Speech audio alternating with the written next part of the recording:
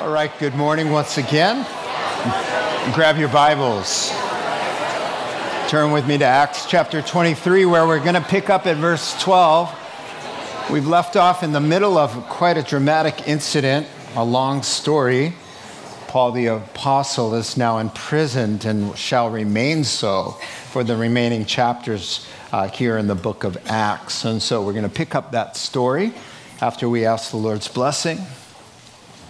Heavenly Father, I just thank you for your Spirit who's here with us, God Emmanuel, God with us. And we ask now for you to open the eyes of our hearts and speak to us in ways we can understand so that we can know the truth and put it into practice and be blessed. In Christ's name, amen. Well, one might think that one of the safest places in the whole wide world is protective custody in a well-guarded, high-security prison. However, such is not the case. Now, just yesterday, I was reading about a story in a prison in England, in Lincoln, England. I'm going to picture of that for you. Lincoln, England is a cathedral city. With this building here, you would think you'd be pretty safe in that castle. Amen? Well, as I said yesterday, a riot broke out that lasted 8 hours at this prison facility. An inmate got a hold of the guard's keys and opened up 150 cell blocks. And 3 officers were injured and 24 inmates were hospitalized and 1 man was killed. Now, in spite of the iron bars and the secured locks and the armed guards, prisons can be a dangerous place. Now we're going to see that lived out before our very eyes this morning in our text here in chapter 23, here at not the Lincoln prison, but the Antonia fortress. And so Paul is imprisoned here. If you're looking at the screens, you will see a model version of what the Antonia fortress that once Jesus stood and was held captive there as well. If you see the colonnades to the left, you will see that that is Solomon's temple. And so the fortress is where Pilate, the Roman governors who occupied Israel and Jerusalem, were stationed. It's a military outpost for Rome. And Paul, the prisoner, is now in there, in the fortress, guarded. And so we've been seeing now that he's under lock and key, and you would think he's safe, right? I mean, he's had a pretty hard week, right? He's had 3 attempts on his life in 1 week. And now number 4 is coming. And so everything, just to give you some context in case you weren't here last week or the week before, everything Paul's tried to do now that he's arrived in Jerusalem has basically really blown up in his face. First, he tries to pacify the Jewish Christians. You remember that by worshiping and taking a vow in the temple, that turned into a riot. And then once the riot quieted down, he tries to share his testimony with that mob, but that ended in a murderous rumble where they tried to tear him to pieces. The next day at the Supreme Court, the Jewish High Court, he tries to make a defense. The courtroom erupts in a violent, chaotic scene where they are tearing him quite literally from limb from limb. And so now he's been rescued from that courtroom scene, as we saw last week, and he's been tossed back into his cell. And just when he needs it most there in the night, the Lord appears to him.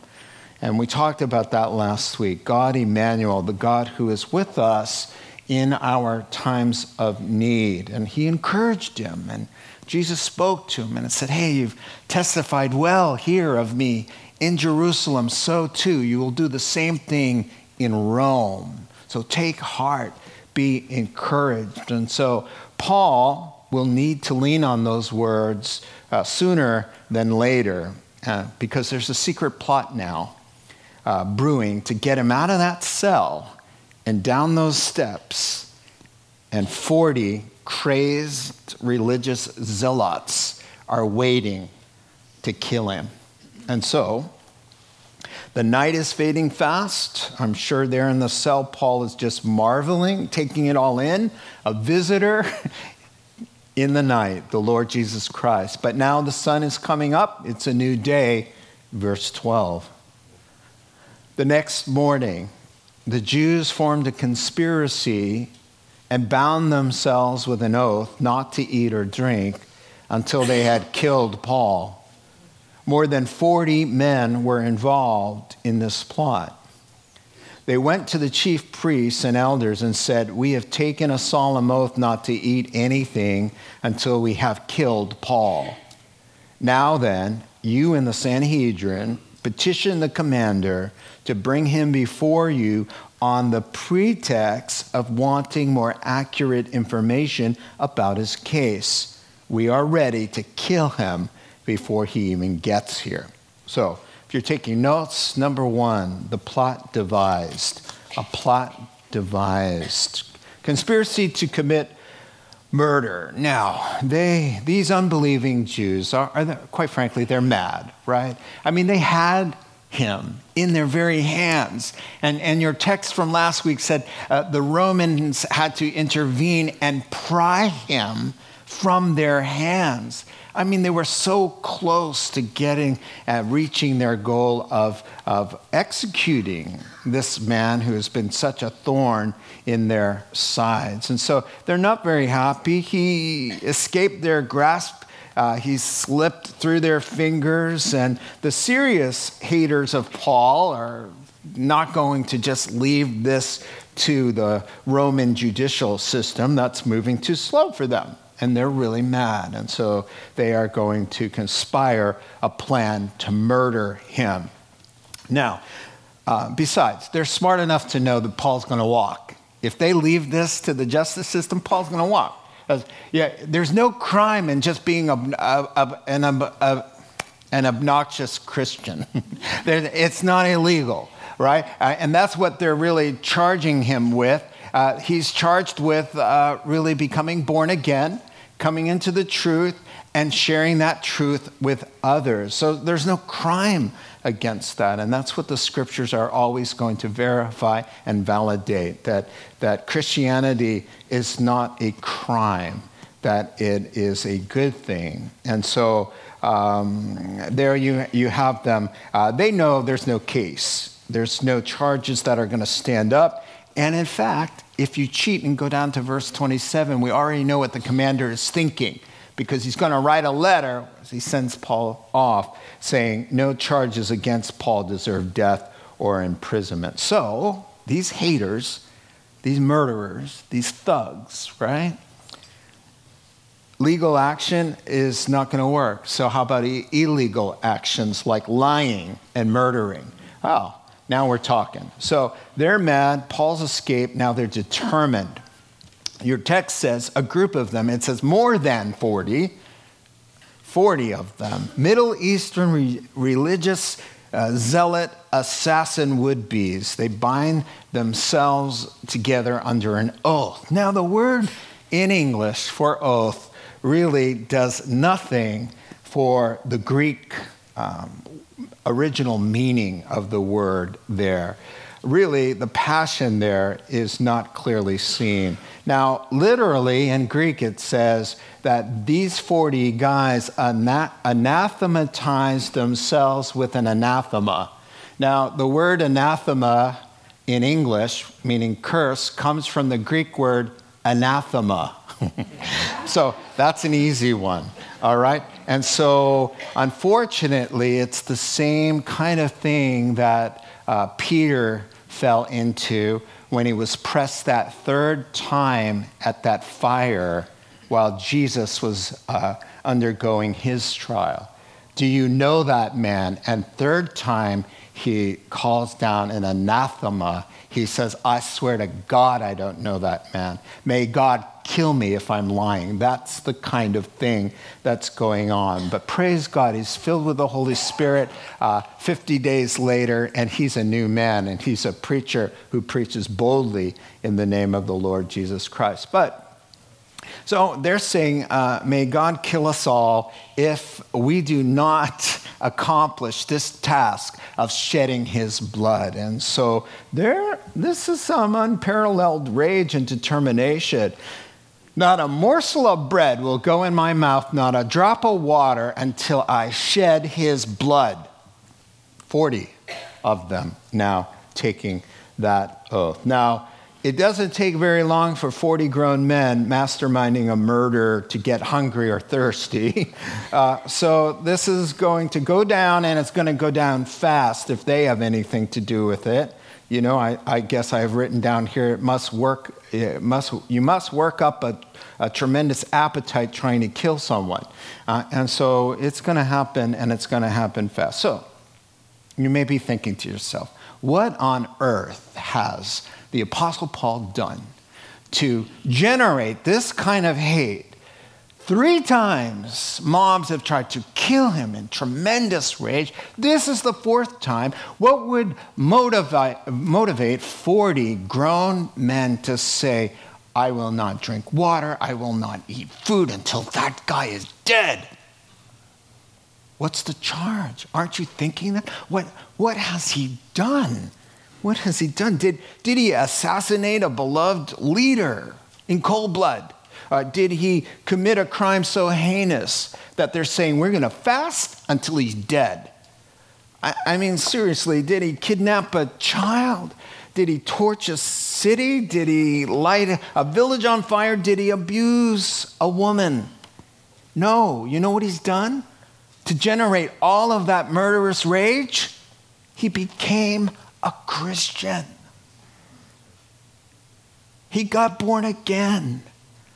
He was minding his own business, going down the Damascus road to kill people like us. And God just changed his heart.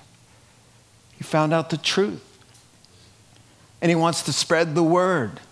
I'm going to heaven. Jesus forgives me of all my sins. I want you guys to come too. There's a God in heaven, and he loves you, and he sent his son to die for you. All of your sins put on his back.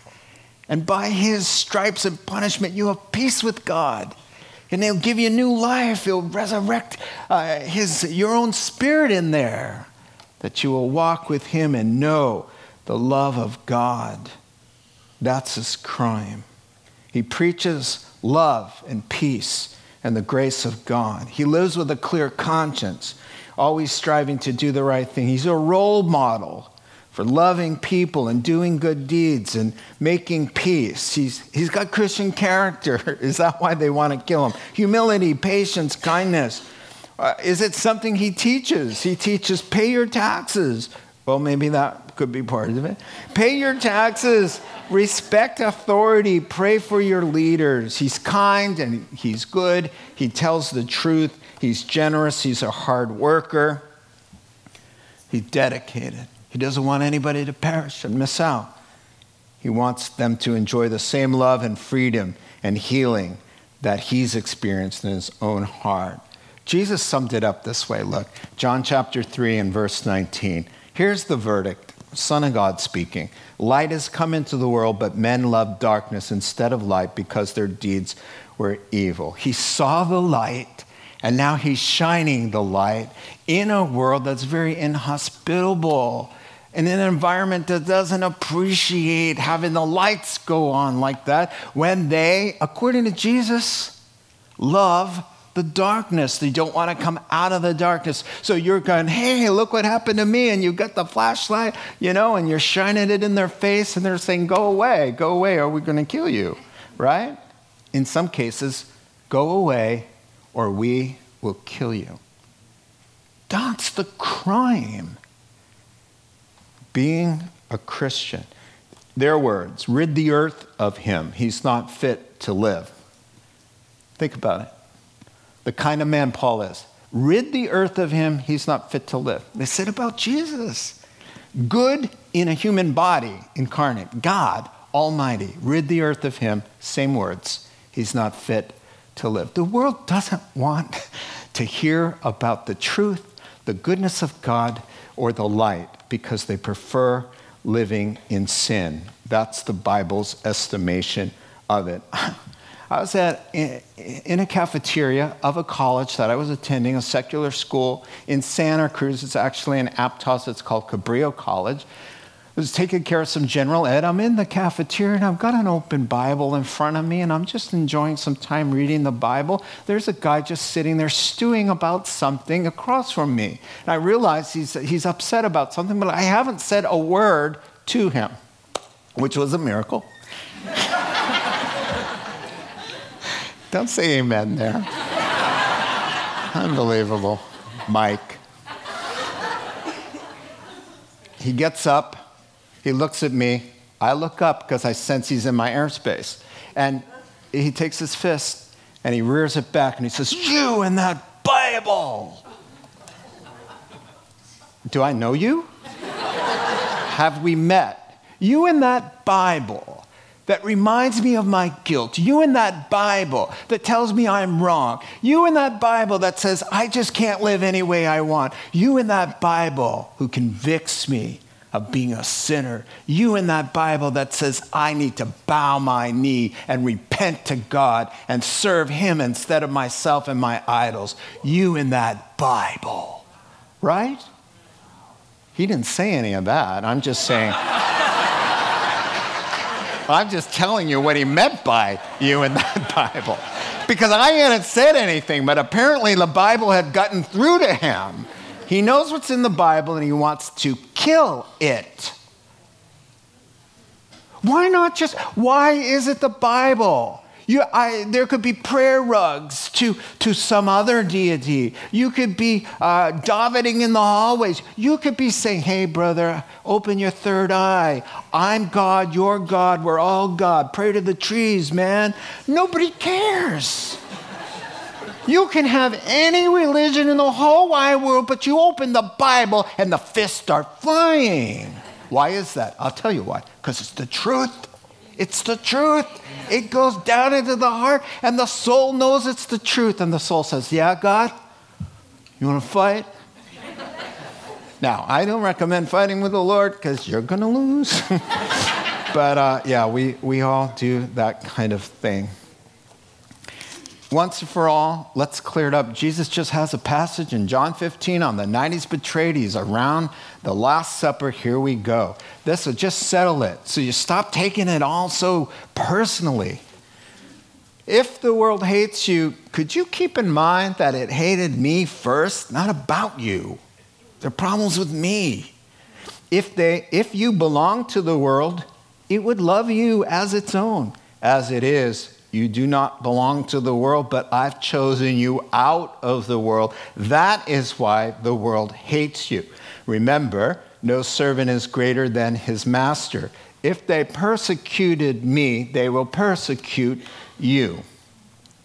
If I had not done among them what no one else did, then they wouldn't be guilty of sin. But now they have seen the miracles, and yet they have hated both me and my Father. But this is to fulfill what is written in their law, Psalm 69, verse 4. They hated me without reason. There it is.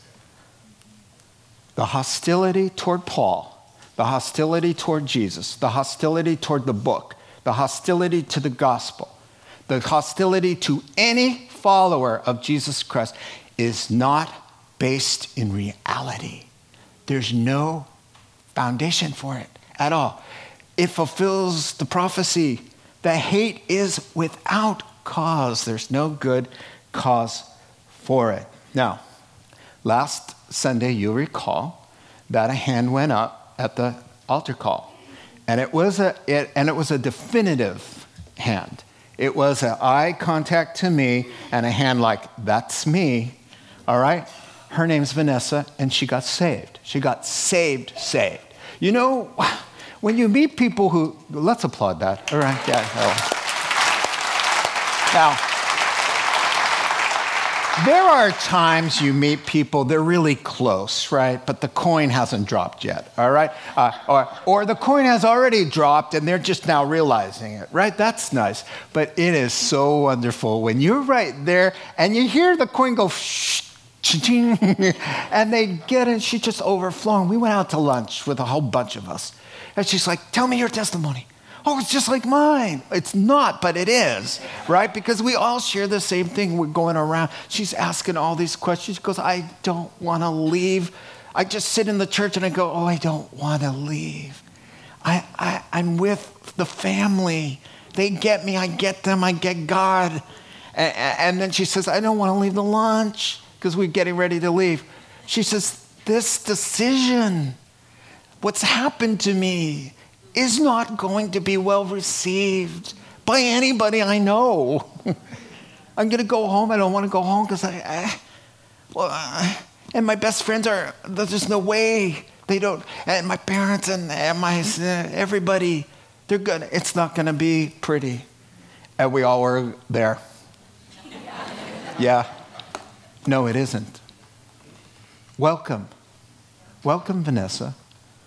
Welcome. Jesus said, look what they did to me.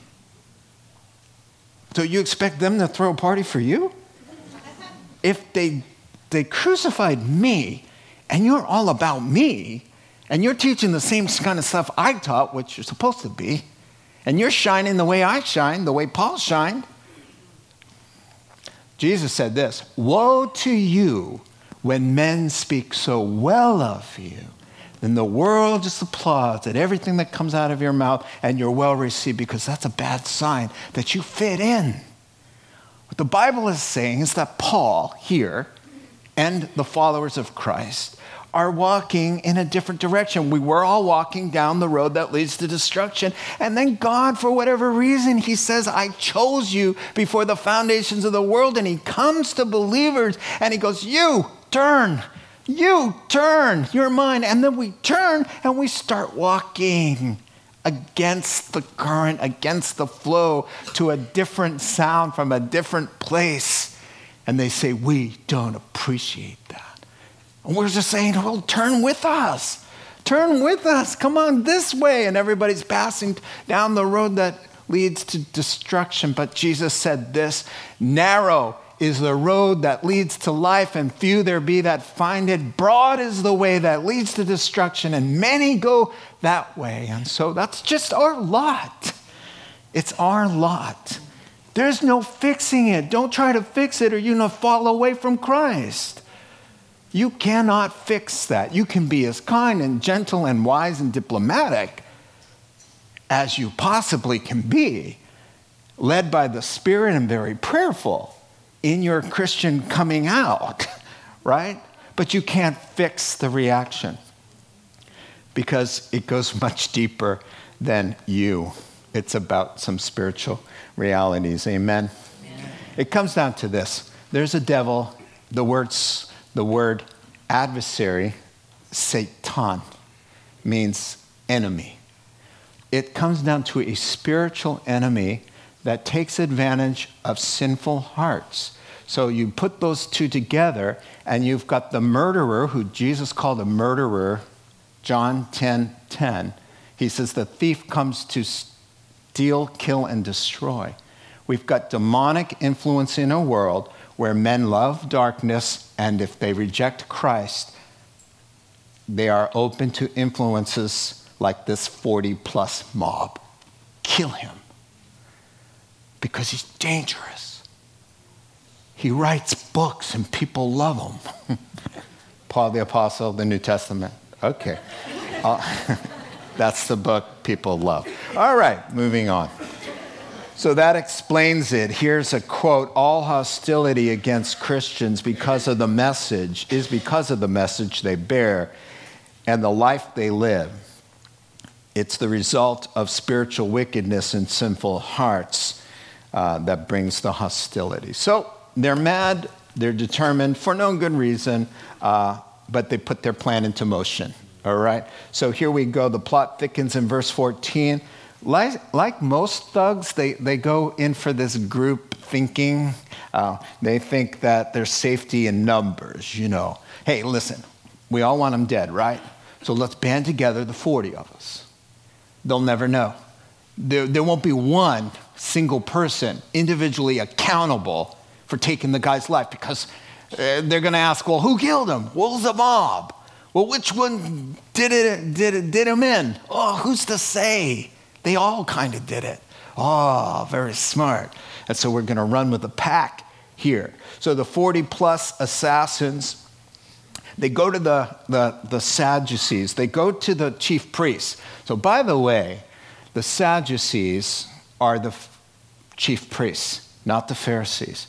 And the Sadducees held the majority in the Sanhedrin. So they go to the guys who don't like Paul the most. The Pharisees sided with Paul, not because they liked Paul, but because they hated the Sadducees. And so last week we saw that. But they're going to just cast their vote right along anyway. So can you imagine how corrupt this Jewish high court is, that a bunch of thugs could go in and say, hey, court, your honor, we'd like you to help us kill an innocent man. What do you think? Yeah, sounds good. That's pretty corrupt. They represent the Lord, the Sanhedrin. Wow. Not much has changed in 30 years. When Judas went to the same room, to the same people, now 3 decades have passed, so some faces have changed, come and gone. Same place, same ruling body, same room. And what does Judas say there to these corrupt men who have seen the miracles of God in a human body, have heard the voice of the living God who spoke and the universe leapt into existence? They heard him. And Judas says, what will you give me if I help you to find him, if I help you by turning him in? And they say, $5,000, 30 pieces of silver. And he says, done. This is the same group that when the angel appears at the tomb and the stone is rolled away and the guards put in place by these same men come back and say, boss, an angel appeared. We fell at his feet as though dead men, and the body's gone. But we saw an angel. They said, you need to be quiet. These guys, the spiritual leaders of Israel, you guys need to be quiet about that. Why don't you repent? Why don't you change course? The guys you hired to guard the garden tomb are coming back to you and saying, the stones rolled away, we saw an angel, we fell like dead men, and you don't repent. Instead, you say, we'll give you a, quote, large sum of money. And if you get in trouble with your commander, we'll cover you. Come, Lord Jesus, come. Amen. Because that kind of sick corruption is still running rampant everywhere in this world. And when the king comes, the rightful king, he will sit upon a throne and he will judge in righteousness and in truth.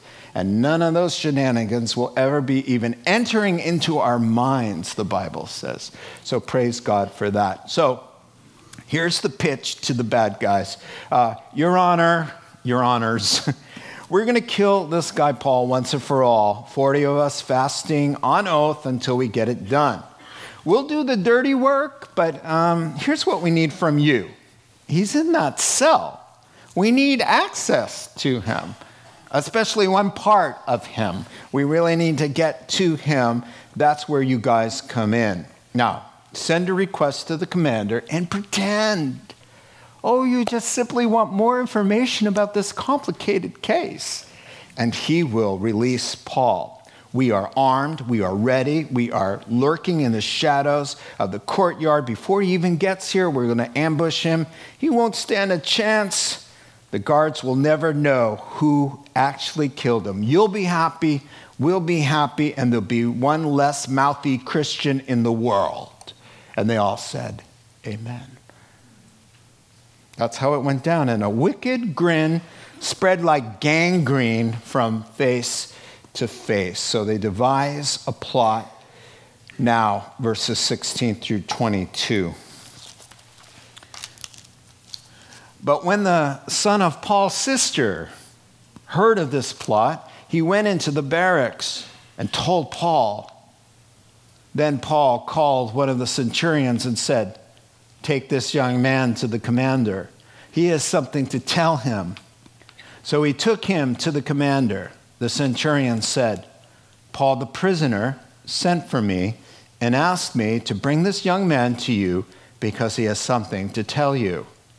The commander took the young man by the hand, drew him aside, and asked, "What is it you want to tell me?"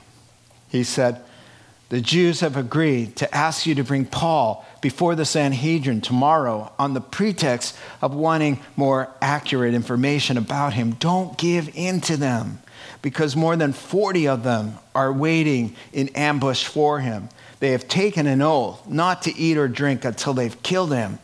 They are ready now, waiting for your consent to their request." The commander dismissed the young man and cautioned him, "Don't tell anyone that you have reported this to me." All right, so number one was plot devised. Number two is plot exposed. Now, this really, for me, emphasizes the beautiful way God works in unseen ways in our lives. So this is wonderful providence behind the scenes. And so while this ravenous pack of wolves are plotting the murder of Paul the Apostle, it just so happens, that Paul's sister's boy, Paul's nephew, happens to be either present. He's present, he's close enough to hear. The verb actually in the Greek can mean present among or to be hearing. Of course, you're present when you hear, and so he hears them. Now, in a contemporary setting, I picture it this way. But the kingpins are at Starbucks. They've just ordered their lattes, all right? And they're talking about how they're going to kill that rascal once and for all, you know. Oh, they can't be drinking the latte yet. Yeah, because they can't drink or eat. But anyway. So they're talking at the little round table, right? And the nephew is busting the tables right next door. And he thinks he hears Paul, and he thinks he hears it again. And he's listening, and he's busting. He's busting the tables ever so slowly, and he's listening. Well, somehow or another, God gets this nephew, 12, 13, 14, to hear a murderous plot, the details. So he's close. So I imagine these people, these guys, they know he's sitting there. I can imagine the elbow. I can imagine the elbow that goes kind of, "Hey, there's a kid there." And the guy goes, "He's just a boy. Who cares?" You know, when passions arise, common sense dies, okay? And that they just don't care. So let him hear how tough we are. Little do they know, that's Paul's nephew, and he's going to rescue the day. He's going to stop them and foil their plot. Now, a tantalizing verse, isn't it? If you've been studying the Bible for any amount of time, we don't know anything about Paul's family. Really, all we know is what he just said a few days ago when he said, "Hey, my father's a Pharisee." And we know his family is Roman citizens. And so it's a well-respected, kind of affluent, very Jewish family. Now, that's all we know. Except now we know he has a sister who lives in Jerusalem with a son that is pro-Paul. Because most commentators say when he says in Philippians chapter 3 and verse 8, "I've lost everything from my Christian walk," that he means he's been disinherited. He lost his wife. Pharisees have to be married. So he probably lost his wife, probably lost family relationships, but who's the sister? And why is the nephew pro-Paul? Is she a believer? We don't know. Nobody knows anything, but it's so intriguing. It's like, Paul has a sister, and that's about all you get. That's it. And so it just is so very interesting. Now, how is the boy close enough? How does God do things like this? He had to time it down in the perfect second, but nobody even knows that God is working a miracle in this little everyday thing. What did Paul's sister, the boy's mom, say? Hey, we're out of eggs. Will you go down and get me some eggs? So he happens to go by and he hears it. Or was he late for something and that's why? Or he decided one day, I'm going to go right instead of left. I'm going to take a new way home. God somehow works his providential care in ways none of us are aware, but God is at work doing just as big of a miracle as if he healed a blind person. It's just as miraculous to get this kid there, but I can't wait to hear how he did it. He's thinking, hey, I'm not feeling well. I'm going to leave school, my classroom early today. And that's how it happens. God is so like that. It's just really amazing. I have a quote about the providence of God by J. Vernon McGee. All right. Providence is the means by which God directs all things, animate and inanimate, seen and unseen, good and evil, toward a worthy purpose, which means his will finally prevail. Our God is running the universe today, friends. He always says, my friends, even though there are some who think that it slipped out from under him. Here's a quick version. God is controlling everything. Without violating free will.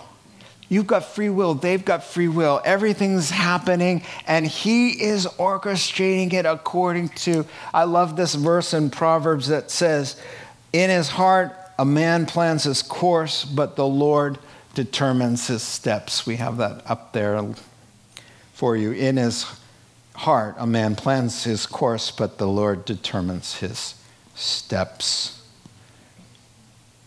I think you're going to be surprised when you get to heaven and find out all the biggest miracles in your life were the ones you didn't see. The ones that happened where you just thought you were running an errand, or that you left your sunglasses at home and went back to get them, but God spared you from an accident that would have taken your life. You don't know that. You don't know any of this. How does God do these things? But that's how he works. I was reading a devotional about those who survived the 9/11, 9/11, and how God used simple, ordinary things. I told you this one time. The one that's so impressive is a guy bought a new pair of shoes the day before, and it gave him a blister. So he woke up with a blister, and he said, hey, I'm just going to stop and get a Band-Aid for my blister. And he went in, and he had trouble finding the Band-Aids. He wanted to put it on there. It took him a little time. The line was really super, super long. It caused him to miss the subway, but just by a few minutes. But he's alive today because he got a blister on his foot. And he went and he got a Band-Aid. There were people who missed flights that day. There were people who slept through their alarms. There were all kinds of things, and God was totally at work. He just does this stuff. Barb and I, on Barb's birthday a few weeks ago, we went on a bike ride. And in the middle of it, we were out in the middle of nowhere on Fulton Road, and Barb got a flat tire.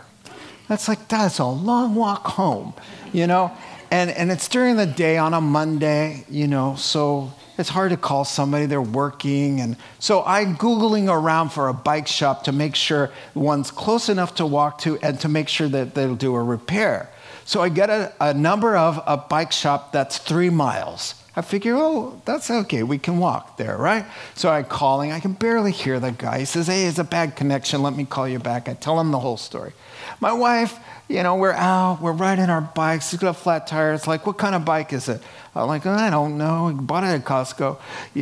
What kind of tire is it? It's like a rubber one, So he can tell I'm not really, knowing what my stuff is. He goes, well, funny thing, I don't own the bike shop anymore. I'm retired. I have another business. I clean carpets, but just for fun, you know. And so he says, listen, I'm going to come and help you. And I said, great, really? I don't have to walk it there? He goes, yeah, I got time. So he comes out, and he's like, I mean, he's built bike frames that are famous, and he's been in the bike industries, and he's been on covers of biking magazines. He's just really well known. So here's the story that we find out later. He's a Christian. He calls his buddy, and he says, I just hung up with some guy. Doesn't know where he is or what happened to him. And he thinks I own a bike shop. I don't know, but the Lord just put it on my heart to go help the guy. You know, I'm going to try to lead him to the Lord. Will you pray with me? I got to pray. And he prays with his friend on the phone, and then he comes, and he's waiting for time to lead me to the Lord, right? Now, what am I thinking? I'm thinking, oh, Lord, how am I going to bless this guy, right? I'm thinking, he's going to come and fix my bike and everything like that. He doesn't even have a bike shop anymore. Oh, man, what a nice guy. I'm certainly going to get a chance to lead him to the Lord. So we're both waiting. We're both looking for opportunities. And then he says, well, you're out on a Monday. And I said, yeah, it's my day off. He says, what do you do? I said, I'm a pastor. And he goes,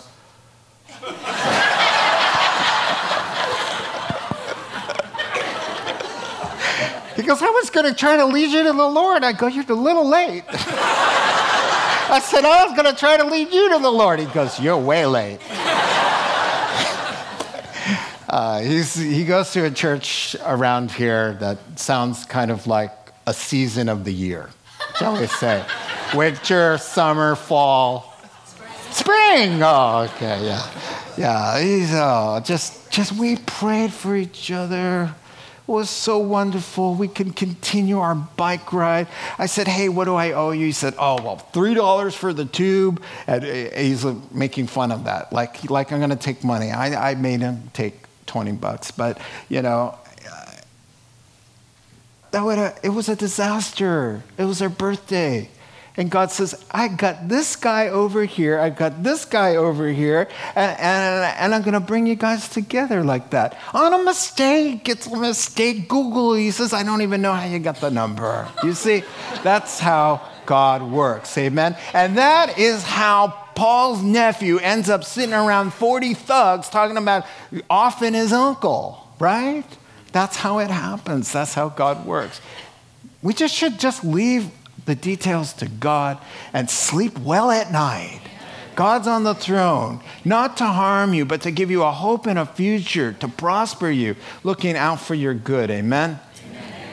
All right. Now, here's the big insight for me. You read over it. You did not see this because I didn't see it. It's in no books that I read about. But bam, love it.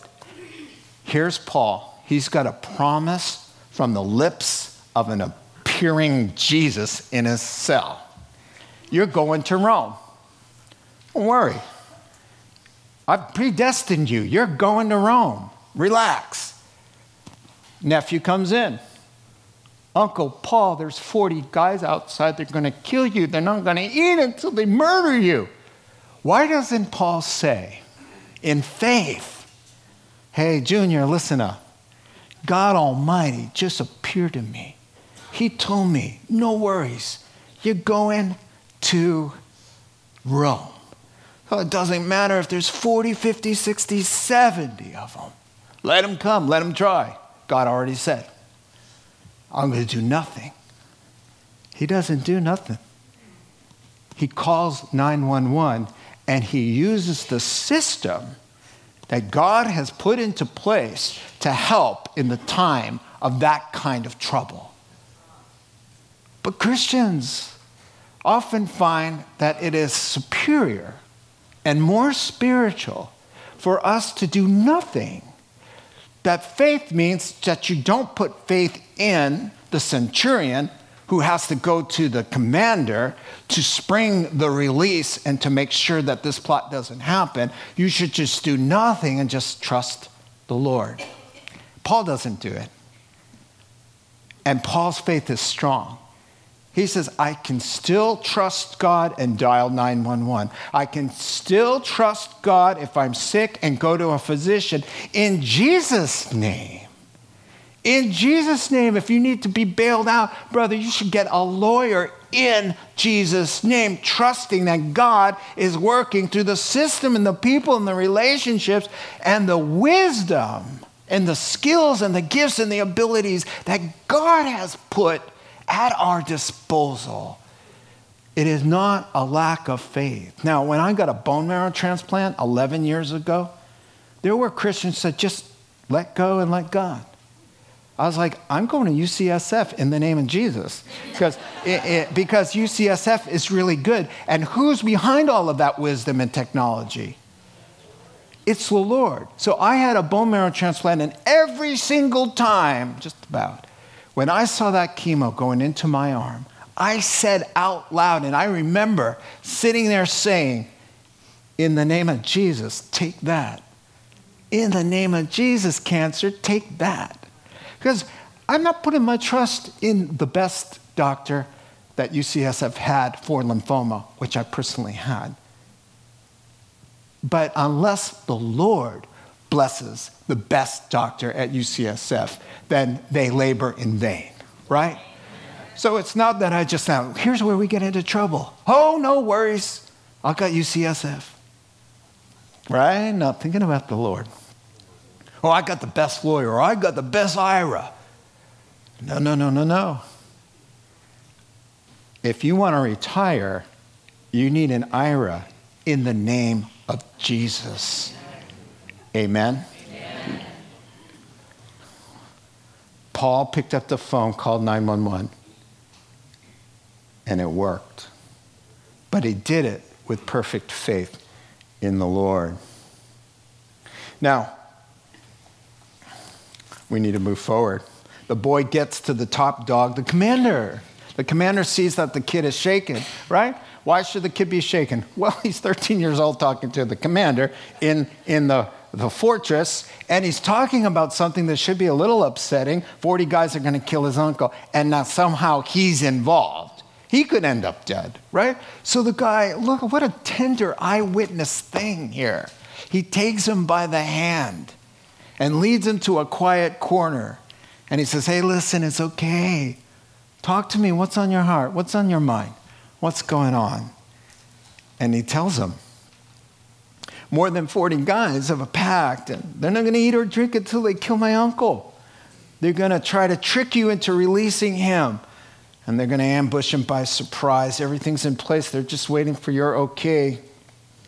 Verse 21, 12-year-old talking to a commander. Don't you give in to him. I love that. It's a junior high kid. Is commanding the commander.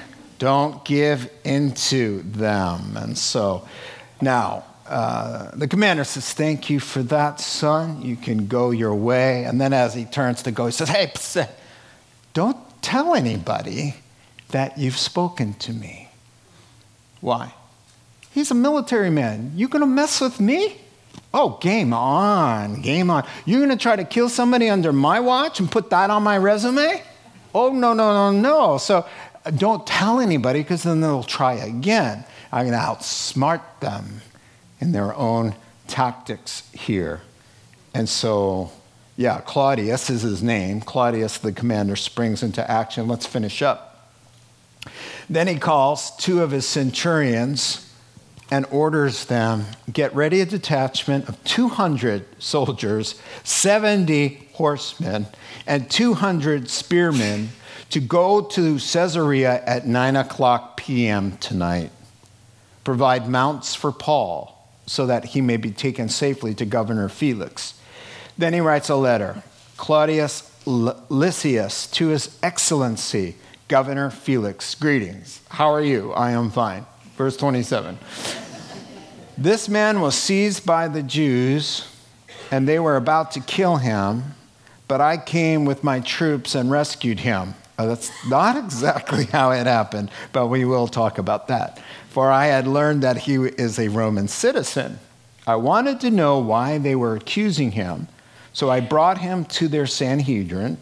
I found that the accusation had to do with questions about Judaism, but there was no charge against him that deserved death or imprisonment. When I was informed of a plot to be carried out against the man, I sent him to you at once. I also ordered his accusers to present to you their case against him.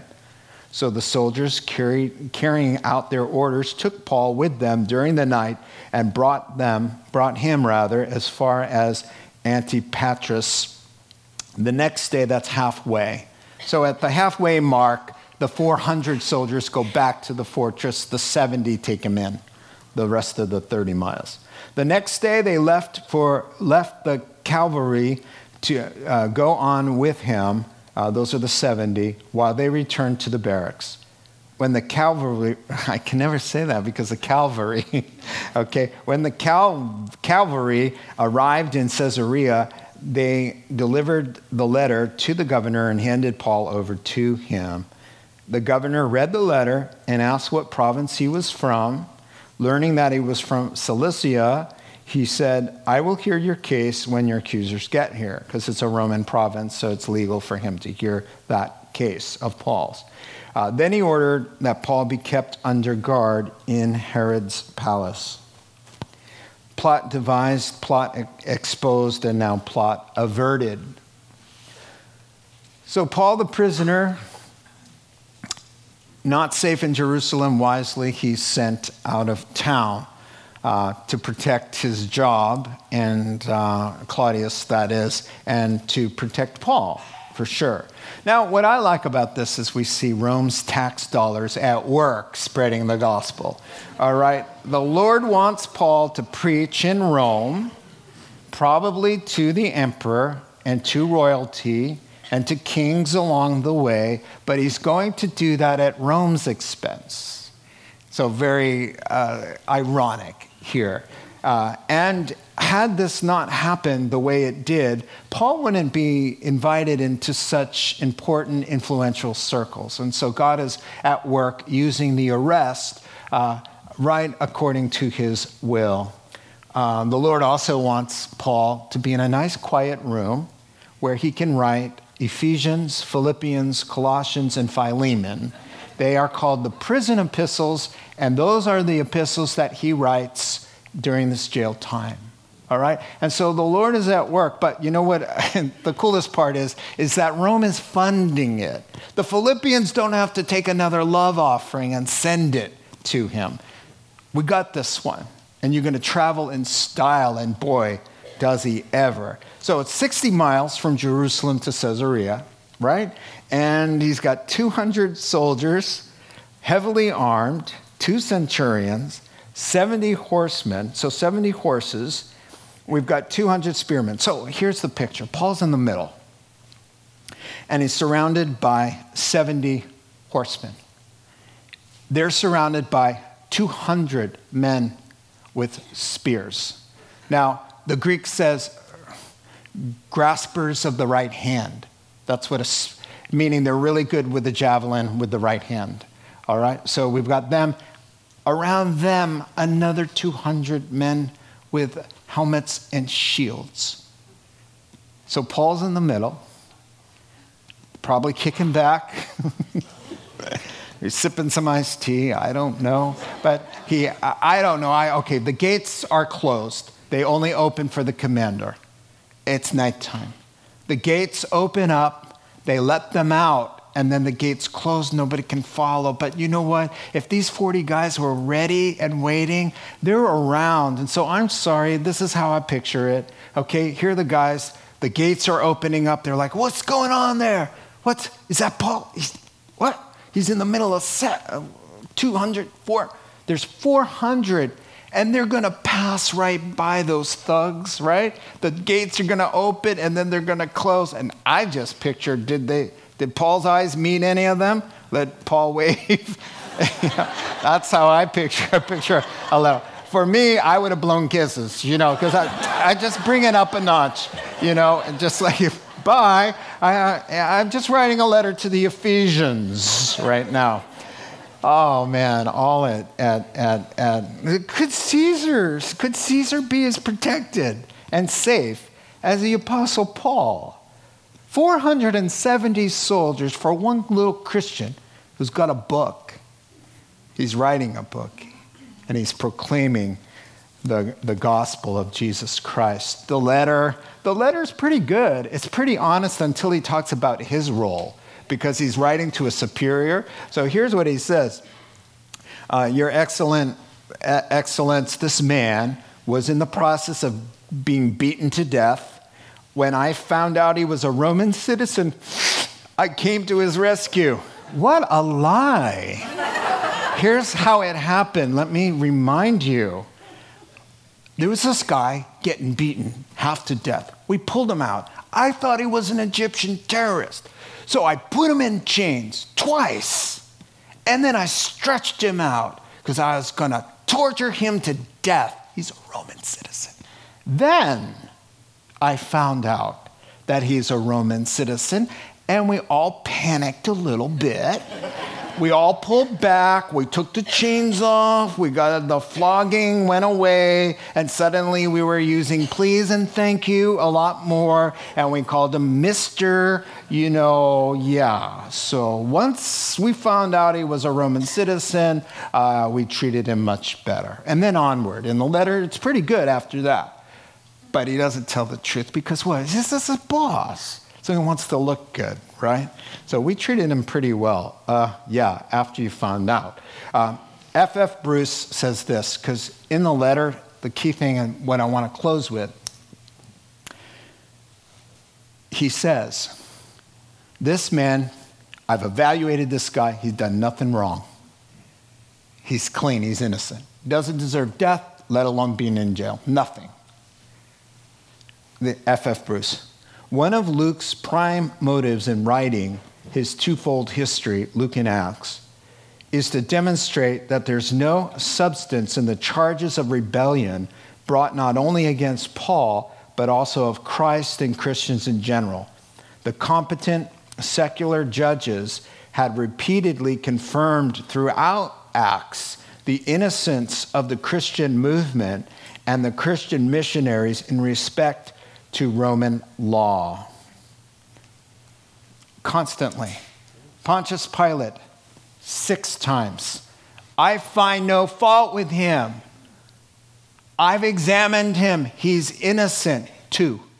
Number 3, I find no fault with him. Let me flog him and give him back to you. 3, I find no fault. 4, I find no fault. 5, I find no fault with this man. 6, I've examined him. He's innocent. Why? The gospel gets cleared in Corinth in a court of law constantly. Here's the answer. The Christians are not the problem. Christianity is not a crime. It's God's way to save.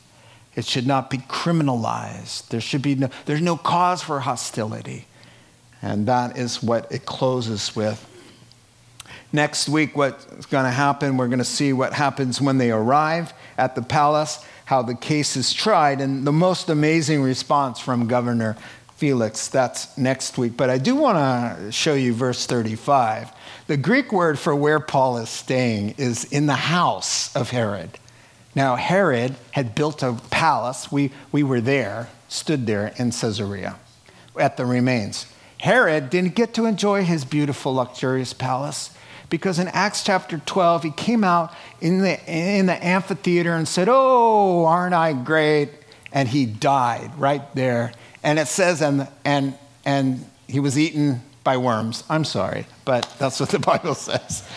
He didn't get to go back to the palace. You know who did? The Apostle Paul will live in Herod's palace. Not so much a prisoner because he's a Roman. No chains. He gets visitors. He has rights, really good ones. So he's got nice accommodations, good food, ample lighting, a nice desk, and a good pen. And he's going to sit there. Paul, an apostle of Christ Jesus by the will of God, to the saints in Ephesus the faithful in Christ Jesus. Grace and peace to you from God our Father and the Lord Jesus Christ. Paul, would you like another glass of water? Oh, no, thank you. I'm good. Verse 1. Herod's palace, supplied by Rome, as he's now going to wait in delays 2 years to finally get on boat and go to Rome, where all of Acts is about. Let's pray together. Heavenly Father, we thank you for this beautiful life. Lord, we don't mind that we identify with you. It's just evidence that we truly are saved. The world's hostility and rejection of us encourages us that we have genuinely found Christ and eternal life. And for that, we give you thanks. And just ask for your blessing now as we close our service with thoughts about your word. In Christ's name, amen. Let's stand. Closing song. I'm always pretty encouraged when there's pushback, because I always feel like, wow, I really got saved, especially when I was on the other side, as most of us were. We were on the other side, responding the way they're responding now to us. It just shows, wow, something happened to me. This is real. That's awesome. Vanessa, I'm going to take a chance here. You want to come up here and come on up here. Yeah, she nodded yes.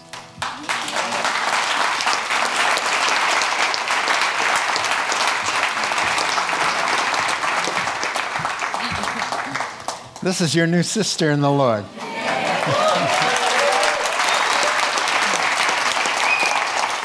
You want to say anything? I'm nervous. Yeah, it's all right. I'm really happy to be here. Hold on. I'm really happy to be here. I'm so happy. Anything else? How can we pray for you?